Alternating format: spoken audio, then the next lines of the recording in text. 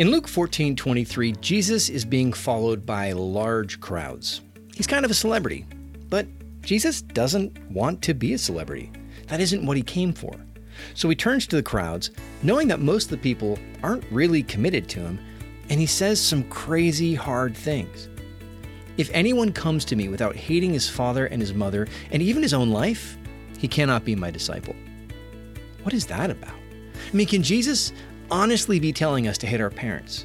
Can he be telling us to hate ourselves? Well, yeah, and no. Okay, so how does this make sense? Well, do you remember the first commandment? The Lord God is one. You shall have no other gods. Of course you do. And do you remember when Jesus says that the greatest commandment is to love the Lord your God with all your heart, with all your soul, with all your mind? Well, yeah. But then next thing he says is to love your neighbor as yourself. And he also goes on to say later, whatever you do for the least of these, you do for me.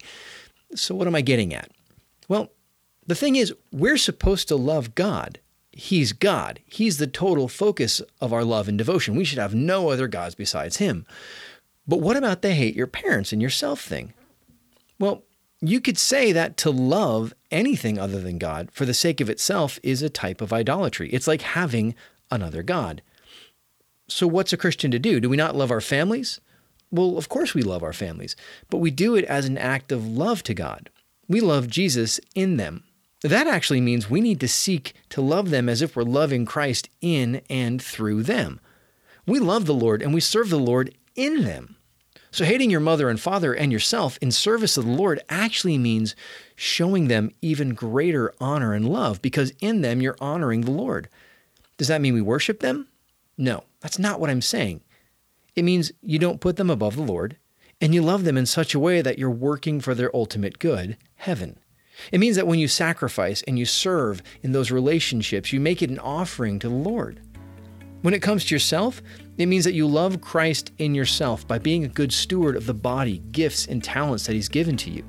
It means that you live in revelation, abiding by God's commandments as an offering to the Lord. It means that when things get hard, we don't stop loving. We don't resent. We don't take out our frustration. It means that we seek to see and serve the Lord in our families. This has been the Weekly Word from Everyday Catholic. Everyday Catholic is a 501c3 nonprofit, and we depend on the support of listeners like you. If this podcast is serving you, please consider going to everydaycatholic.com/donate and making a monthly pledge.